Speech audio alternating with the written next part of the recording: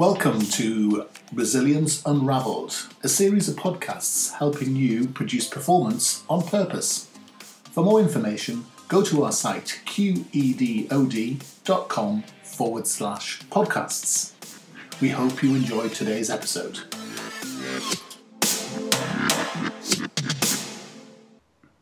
So today I'm talking to David Carey. Now I've known David for some time now, and he's made a life change recently. And David, how would you describe what you do now? Tell me all about it. Well, Russell, I provide tailored training interventions for professionals who want to accelerate their career options, want to go for that promotion, want to actually get to the job of their dreams.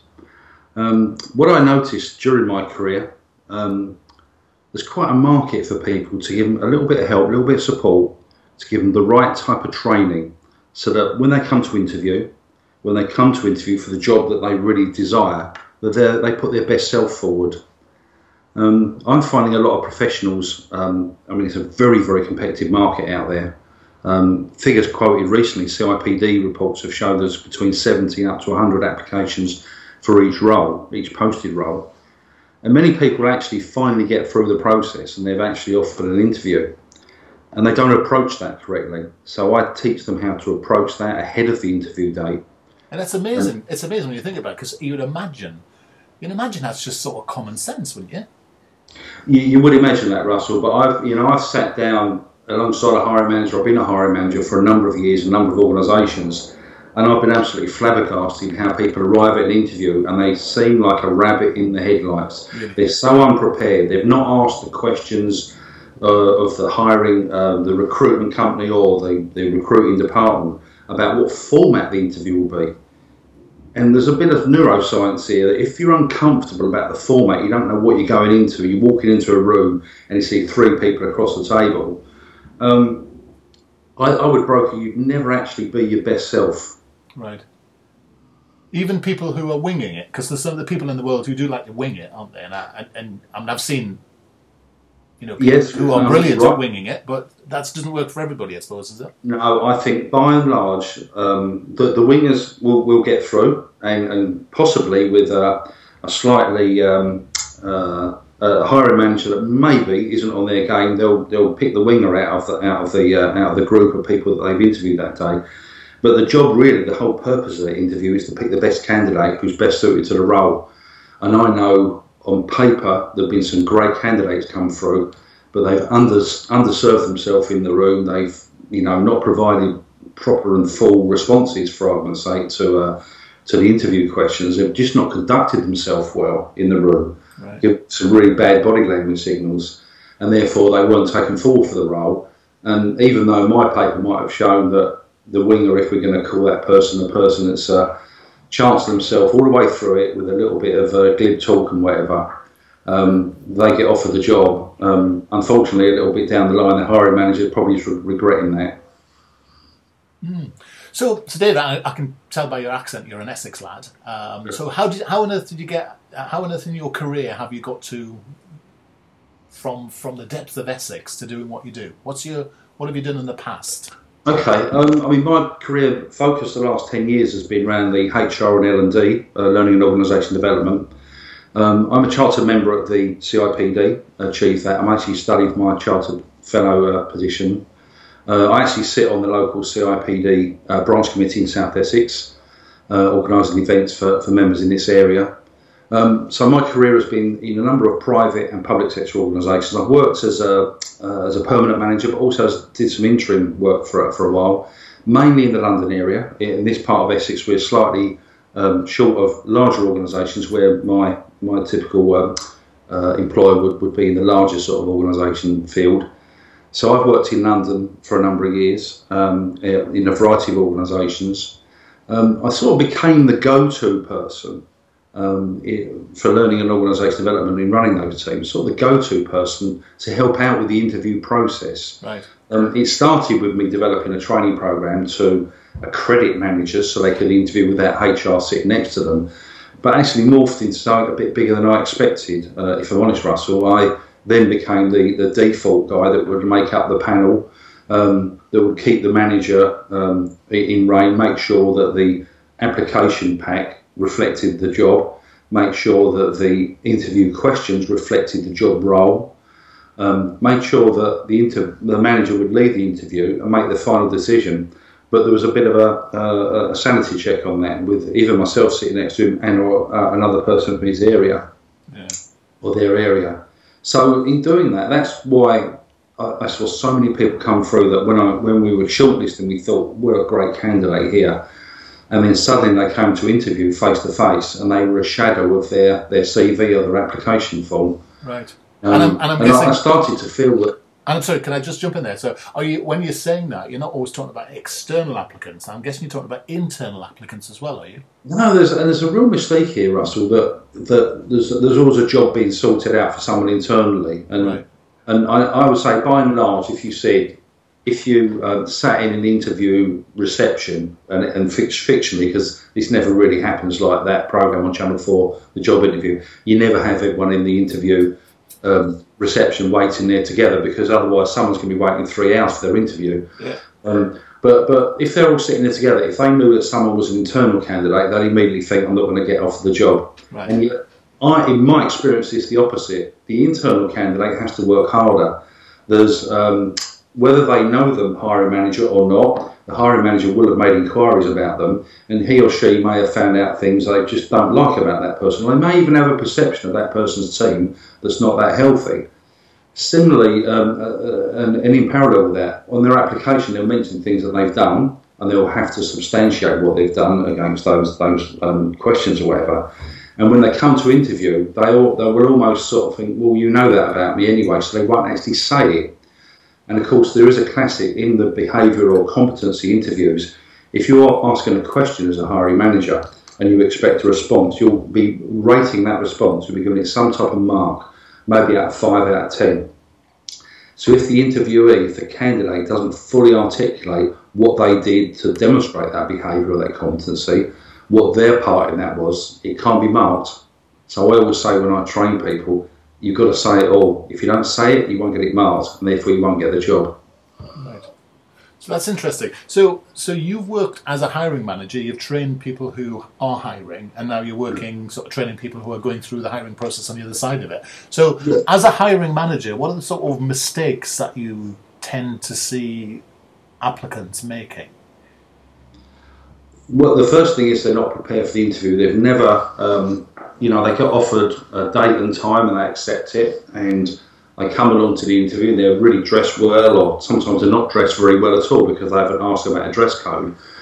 But they'll maybe arrive in the interview room, Russell, a bit flustered, and the reason is there was a task given to them ahead of the interview, and it could be a very simple task like, here's a report, can you prepare a summary with no more than 150 words. It can be something very simple like that.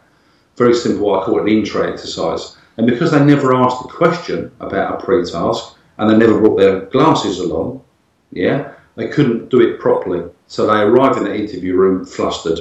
Right. They just expected a cosy conversation, maybe. And as much as I say an interview isn't an interrogation, it is a business meeting, you've got to be prepared for every eventuality in a business meeting. Bring along a notepad and a pencil so you can make a note of the questions, so you can make a note of your responses, so when you give back your response, it's a full response. And I'm guessing from our perspective in the resilience world, as an interview, someone who's good for a job, you're not going to get everything you apply to. So how do you sort of help people get over the sort of rejection, the job they've always fancied, they get through the final 2 or whatever it might do, and then they crash and burn, or they don't get it or whatever. How do you help them with that sort of idea? Well, that's a very interesting area, Terry, Russell. As a guide came on mind just as I was speaking about, I used to give feedback to unsuccessful candidates, particularly the internal ones. That was sort of given to me as well. The hiring manager couldn't get his hands dirty or her hands dirty. Give it to the HR L&OD bod, he'll give the feedback. And some people were absolutely crestfallen that they didn't get the job, particularly internal candidates. As I said, there is the expectation that they'll be absolutely just fly through and get the job. Well, the honesty is they wouldn't put that through a whole application process. If they thought someone was good enough to do the job, they would just get him over into the team or her over into the team. But when I gave feedback to those people, I tried to do that face to face. They generally were quite crestfallen. It was like, that job was nailed on for me. I aced the interview. I've had all those things said to me in the past. Yeah. But I guess what I say to people is you've got to keep believing in yourself. It really is that simple. And if you don't believe in yourself, you're never going to get another hiring manager to believe in you, because that despondency, that negative thing that pervades you after you've had, a reverse, bad news as you see that you didn't get the job of your dreams. If you take that into your next interview, you'll be immediately marked down, because no one wants to hire someone who's negative. Yeah. No one wants to hire someone who's despondent, because a month's time, when I've hired you and you're down all the time, now you've made all of my team down, yeah. I've got a real big problem. Yeah. So how do you get people to act as if they're not down? So how do you get them to, I know it sounds a weird question, but how do you get people to act as if they're positive, even if they're not? Well, we are, unfortunately our body language does give away a lot. We must always be so in tune with our body language to make sure it's giving off that confident air, to make sure that, if a candidate came in, they sat and they slumped in the chair and they cast their eyes to the ground every time I asked them a question, I'm so unlikely to hire them just based on that body language. If they came in and they looked me in the eye and they were bright and they looked engaged and they sat on the end of the chair and they sat upright and they leaned into the questioners as they were being asked the questions, they provided good enough responses, I'm much more likely to be employing them, much more likely to be making the job offer. And it really is, that's the fundamentals of it. It is about your body language providing that sense of engagement, that sense of interest, that sense of confidence. So you're saying that even if you're feeling off your game, it is possible to act as if you're on it? It's possible. It's not easy. I will be honest with you, Russell. It's not easy at all. But you know what? You're on a hiding to nothing if you show up looking dour, looking doomed, looking down, and your whole body language actually changes the tone of your voice as well. And some of the words you say will be on the more negative side. Yeah. You must think positively. It's interesting you say that, because in some of our resilience training we talk about acting as if you're confident, because confidence is very attractive, isn't it? And if you're appearing confident, if you look relaxed, people are more likely to believe in you and trust what you say. Yeah. And there's an interesting TED talk called something about power poses or power positions or something. I don't know if you've come across it. It's quite interesting. There's a lot of academic sort of snobbery about it. But it's got some quite useful stuff. I don't know if you've ever come across that. It might be worth having a look at. Not that particular one. That sounds very interesting. I will look at that, and I have looked at a number of things on YouTube about this. And there is a whole science around body language, and Alan and Barbara Pease wrote some great books about it a while ago. Around, unfortunately, some hiring managers try and become neuroscientists, and they'll see someone walk in the room, and if they sit down and cross their arms, they'll immediately assume they're being defensive, and it isn't always that way. They might just be cold, or maybe they've just spilt their coffee down the front of their shirt and they're trying to cover it up with their jacket. So you have to calibrate the body language, but by and large, if someone walks into an interview room and the panel is sitting there and they looked and act confident in the first 10 seconds, 20 seconds, and they sit down confidently and look engaged, they're on a roll. They're in a really strong position, rather than if they walked in with a grumpy face, eyes down, didn't greet anyone, and just slumped in the chair. I think people forget, don't they, that actually when you're hiring, it can be, I don't know how to put this, we could use the words deadly boring, couldn't we? And sometimes it can be really, really interesting, and a very interesting candidate is something that's really refreshing as an interviewer to come across, isn't it? Well, they're energisers, Russell. I've sat and done 6-8 interviews in a day, and it really is tiring. Yeah. And if you're saying you've got 45 minutes of face-to-face and a 15-minute write-up per person, you really haven't got any spare time there, to even, have a coffee or anything. So when you get someone that de-energises you that comes in the room, you're immediately marking them down, even subconsciously marking them down. But someone comes in bright, breezy, maybe wearing something that's unique as well. I always say to my clients, wear a bright tie, wear a brooch or something. Wear some colourful shoes. That something when the interviewers are talking as a panel later. Do you remember so and so? You know, the one with the blue shoes or whatever it was. Do something to stand out. Yeah. Part of the thing about being resilient as well is managing your expectations, and we sort of touched on this a little while ago. So I think it's important we return. You know, if you're going to develop your career, you really need to be persistent. You need to expect to make many applications for a number of roles. Right. You need to expect to prepare for many job interviews and expect many rejections.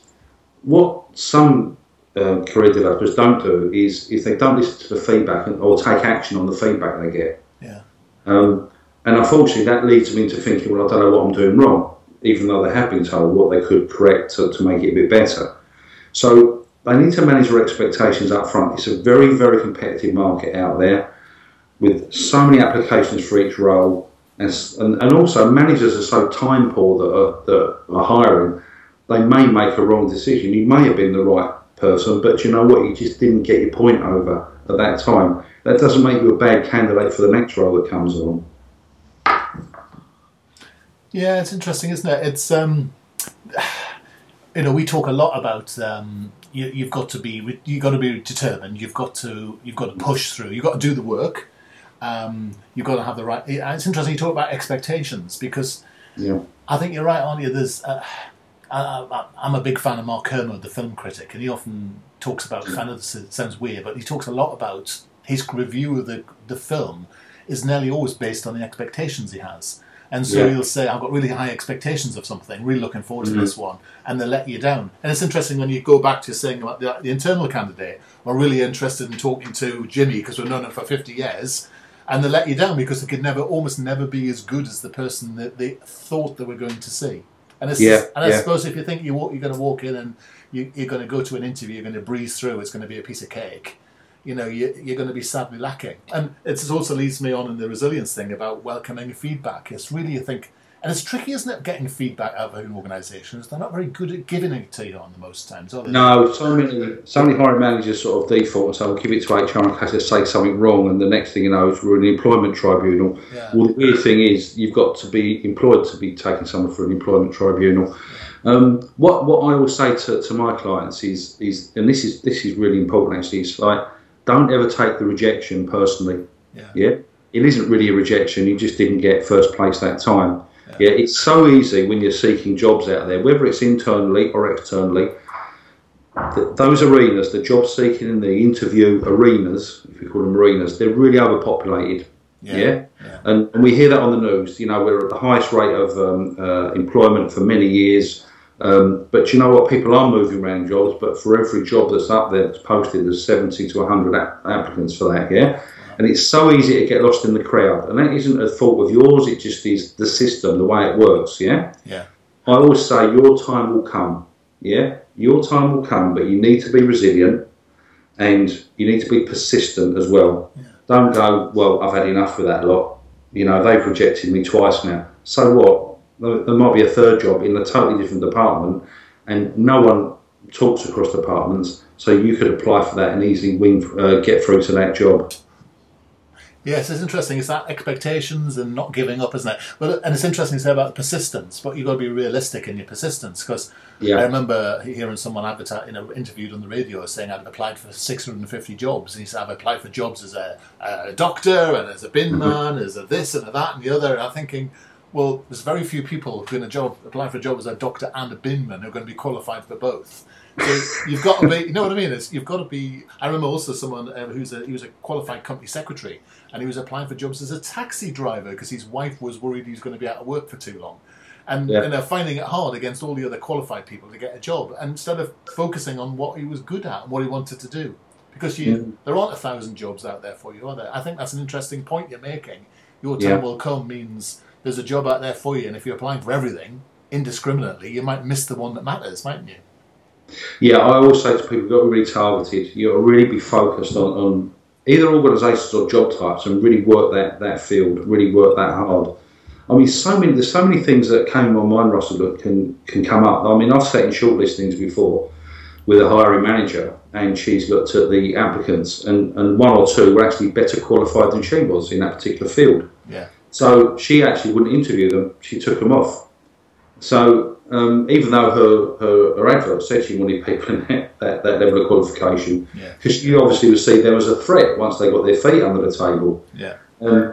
And I've also sat with hiring managers where we've had such an overwhelming response. Yes. Particularly there was an apprenticeship role. We had 129, I think, applications from memory for it, and it was just so overwhelming. And the two of us sat with 2 desks full of applications to try and get that down. And in the end, we just did a random sample. Yeah. And we did 2 days of interviews. We interviewed 12.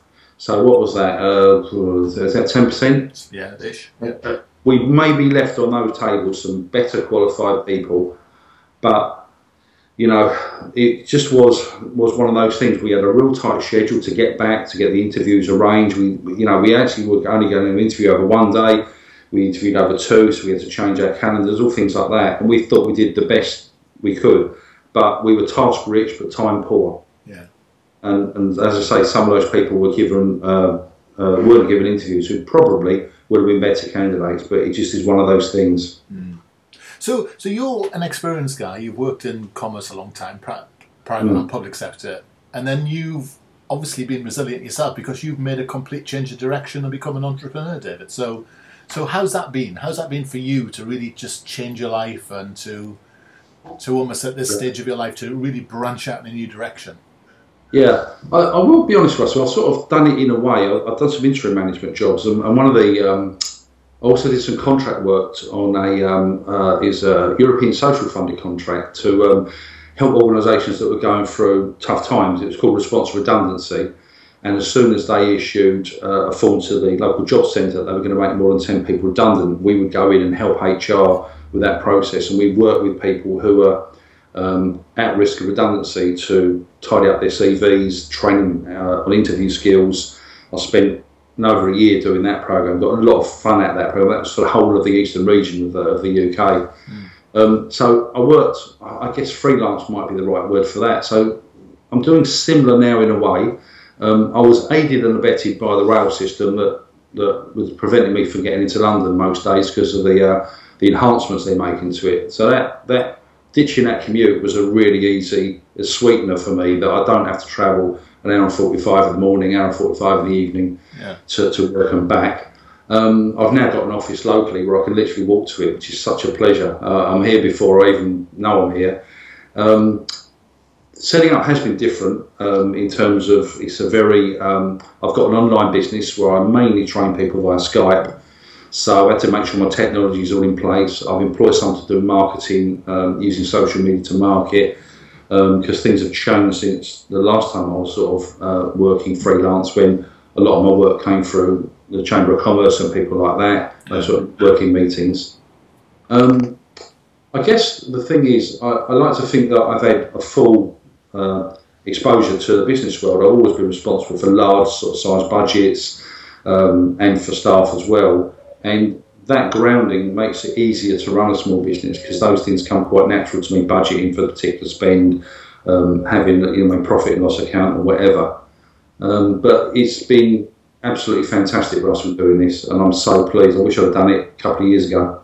It's interesting because I remember when we were chatting a little while ago, we were talking about, from my perspective, the resilience thing is a lot about finding your purpose.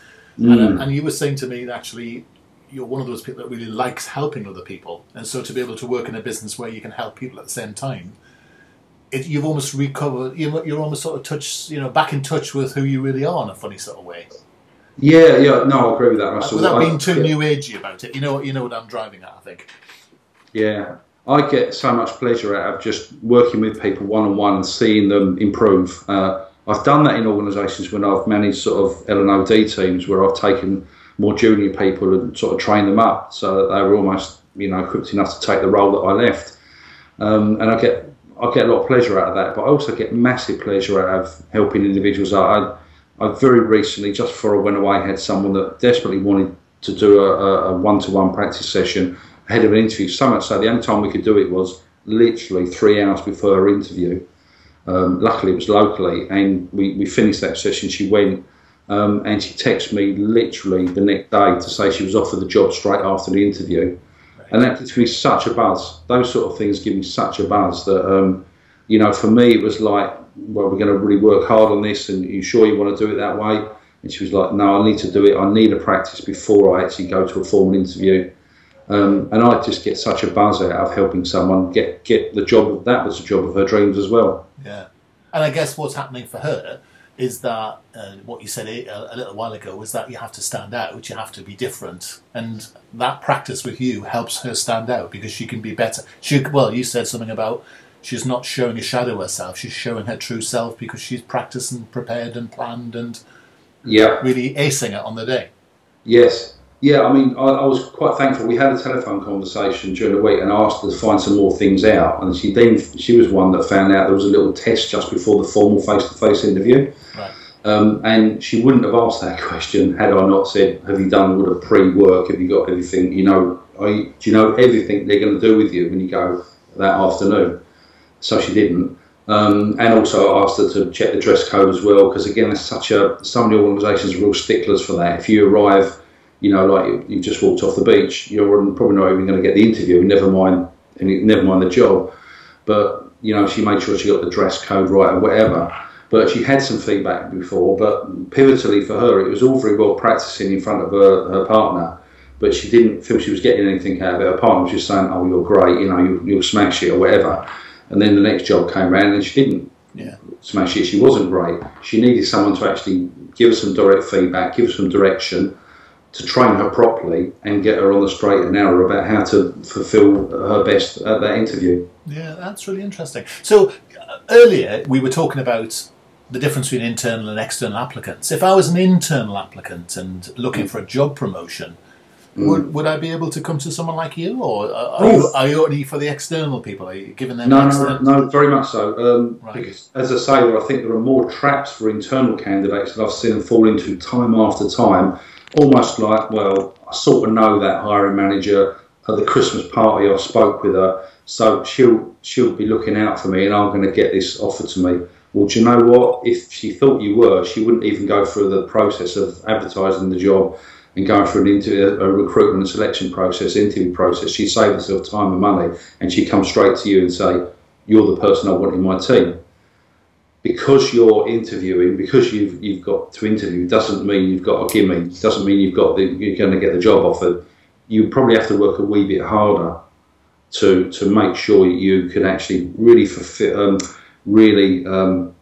show that all the things that you've done, demonstrate all the things that you've done, and prove that you will be a good addition to that team. Right. Okay. That makes a lot of sense. So I'm guessing that one of the things you could almost do is act like a bit of an agent, because you could stay with a person, you know, over their career, couldn't you? And each when they're thinking of progressing or, you know, getting promoted, they could come to you and actually ask a bit of advice. It's that sort of external coach mentor type relationship. Yes. Well, excuse me. Currently, Russell, I've organised things in programs. I work with people. Like my first program is Foundation, where they're in the early parts of their career and they're sort of thinking about going through the ranks. I then have a program for middle managers, executive program. My top of the range program is the mastery program that covers everything. But in all programs, I follow up after the about a month or so after the individuals finish their training program with me. And in that follow-up, we talk about what's happening in the next 90 days for them. So by then, they're probably in their new role or their new organisation. And we set a plan out on that. And part of that plan could be some more career coaching for people. You know, because if someone leaves an organisation and they're a team leader, let's say, in the finance department, they've moved to another organisation to manage the accounts department, they'll be coming through a number of different changes to how business processes work, a number of changes about how they're going to manage the people that work for them in this new organisation. And that might include someone that actually was the unsuccessful candidate going for that role as well. Yeah, good point. We've had that. So I work with them on a plan for them to deliver a plan to improve their prospects, and that could well include some more career coaching. I am setting up some type of executive network for people, particularly people that are interested in accelerating their promotion prospects, whether it's in their organisation or externally. And I want to link up those like minds to create some type of masterclass or two around this. I think there's a whole gap there in the market at the moment that just isn't provided for. But there is a lot of like-minded people that want to improve their life chances through developing their careers. Yeah, and I mean, for the people that don't know you yet, or I mean, one of the things I'm amazed about you and so impressed about you is how quickly you've done this. You made a choice, you made a decision, you set your business up, you've cracked on with it, you've executed much more than lots of people I know in this online space. And we know lots of internet marketing people who we've interviewed as part of this podcast who talk about the difference between those that do the work, take the action, make stuff happen. And you're an example of that, David. Really remarkable how far you've come in this online world in such a short period of time. Yeah, and I think you're one of those people that doesn't actually realise, how much you've achieved in that time. So, I mean, I look at your own resilience. I think you're an real interesting example to anyone who's thinking about making a change and really wants to do what they really want to do. I mean, you're proof that that whatever your age, wherever you are in your career, you can sort of do what you want to do if you put your mind to it, can't you? Thank you for that, Russell. I agree. And to be honest, I did a blog a few weeks ago, but before I went away, there's a blog called Take Action. And that came from an idea I've had from ages ago, that there are talkers and doers in this world. Yeah. And I've met a lot of talkers in my time, and they're going to do this and do that, and they don't actually do it. There are people that don't really talk a lot and just get on with it. And I've decided, I just want to get on with things, and I just get such a buzz. I had a client inquiry yesterday, and I think Friday we're going to do a free consultation. But it's things like that. I really get a sense of helping people and helping them help themselves as well. I'm not trying to build a thing where they're reliant on me. I'm trying to actually give them the tools so they can do the job themselves. Yeah. And yeah, you're right. Client recommendations is coming through. This person was recommended actually by someone. Yeah. And I think that says something about that I must be doing it right, that someone's willing to recommend me, and people are coming to me on recommendation. And I think what's interesting as well is sorry, just blow smoke up your as they say in the States, but all you can hear from you just chatting to you. You're a normal bloke. You're a down to earth, pragmatic guy. Who's got a fund of knowledge, and you'll say it as it is and tell people what they need to know. But it's not going to be too tortuous, isn't it? You're going to have some fun along the way, and it's going to be useful. Yeah, I mean the worst thing that can happen, Russell, is someone is in the wrong job. And if we work out, we're going to do over 70,000 hours in our job, in our lifetime, work a normal lifetime or whatever. And those 70,000 hours shape our day, shape our evening, and I would say shape our overnight and our weekends as well. If we're in the wrong job or unhappy and upset, they'll shape our whole life. And one of the things I do is a psychometric test with individuals on the Discovery Programme, to make sure they're in the right role that suits their behaviours, that suits their values. And I was amazed a while ago. We had someone in totally the wrong role. She knew she was anyway, and it was like a real light bulb moment, saying, "I'm just in the wrong sector." Yeah. So she's now replanning her career and got into another sector. And wouldn't it be a shame if that individual and so many other individuals were stuck in the wrong job forever? Yeah. All they need to do is put a bit of investment in themselves, a little bit of time, a little bit of money to actually find the right role, get a bit of career coaching, get a bit of career training to fulfil that, get that job offered to them, and then the rest will be so much happier. Yeah, it is interesting, isn't it, how we tend to underinvest in our own features because we're so busy being parsimonious about the today. And actually, if you don't invest in your own features, who are you going to invest in other than yourself? It's very old, isn't it, this whole idea of personal development, and it's too expensive. Well, what can be too expensive? It's just your life you're talking about. It's weird. I've been seeing that in organisations, Russell. Sorry to cut over you, but when I used to run L&D departments, I go out to managers to say what your training needs. No, my team's fine. They're all trained up. I'm like, really? Yeah. Okay. And you talk to the individual members. They said, no, he doesn't believe in training. Yeah. I'm like, that's a shame, that, because I've got this pot of money, to allocate to develop the staff so that they're fit for tomorrow and the day after. And I've had that conversation so many times with managers who are, for some reason, they don't buy into the L&D bit for themselves and therefore their teams. So they're blocking them.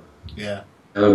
I think people are getting a little bit more savvy now. I do sense there's a lot more online content, which has its market out there. There's a lot more opportunities for people to actually do some self-development, and long may that continue, because I really want people to fulfil their potential and get to that job of their dreams. So long may that continue. Brilliant. Well, look, David, if people want to get in touch with you, how can they do it? I'll give you my email address. I'll get on my website. There's a contact me button there, and if you want a free consultation, there's a little calendar there. You can book in a date and time that's convenient with you. That's www.interview-training.co.uk. But please pop me a note via david.carey, that's Carey, at interview-training.co.uk, and I'll be happy to respond. And I think we can find you on Facebook, and you've got webinars and LinkedIn as well. Yes, I'm on Facebook. Interview Training on Facebook is my company page, or David Carey. I have a Twitter account, David C Interview, that I tweet every now and then. But I must admit, things have really picked up with the business, and I'm a little bit tired in social media in terms of doing those updates, Russell, because if I'm training someone for like 90 minutes or 2 hours or whatever, to go back I know what you mean. You're building a business now, and it's that scarcity of resource that makes you, it certainly sharpens you up in terms of where you put your time every day. Definitely. David, it's been a real pleasure talking to you. I'm really inspired by the things you're saying, and I think if anybody's looking for the sort of help and expertise, where they are in their lives in terms of career, and we talk a lot about career development in resilience terms. If you know where you're going, you're more likely to be more resilient. If you've got the right job, you're more likely to be happy and confident and comfortable. So I think you sound as if you could be a person that could really help people on that route.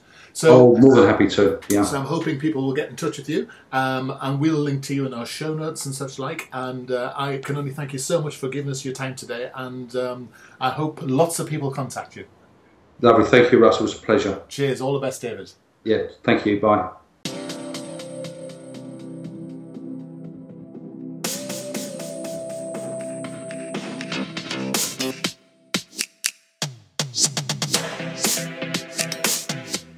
We hope you enjoyed today's episode. Resilience Unravelled helps you create performance on purpose. And you can find out more about us and resilience at qedod.com/resilience. Or listen to more of our podcasts. You can also find out more about our courses, our webinars, and free resources like ebooks and paid-for courses at qedod.com. Otherwise, we hope you can enjoy more of our podcasts in the future.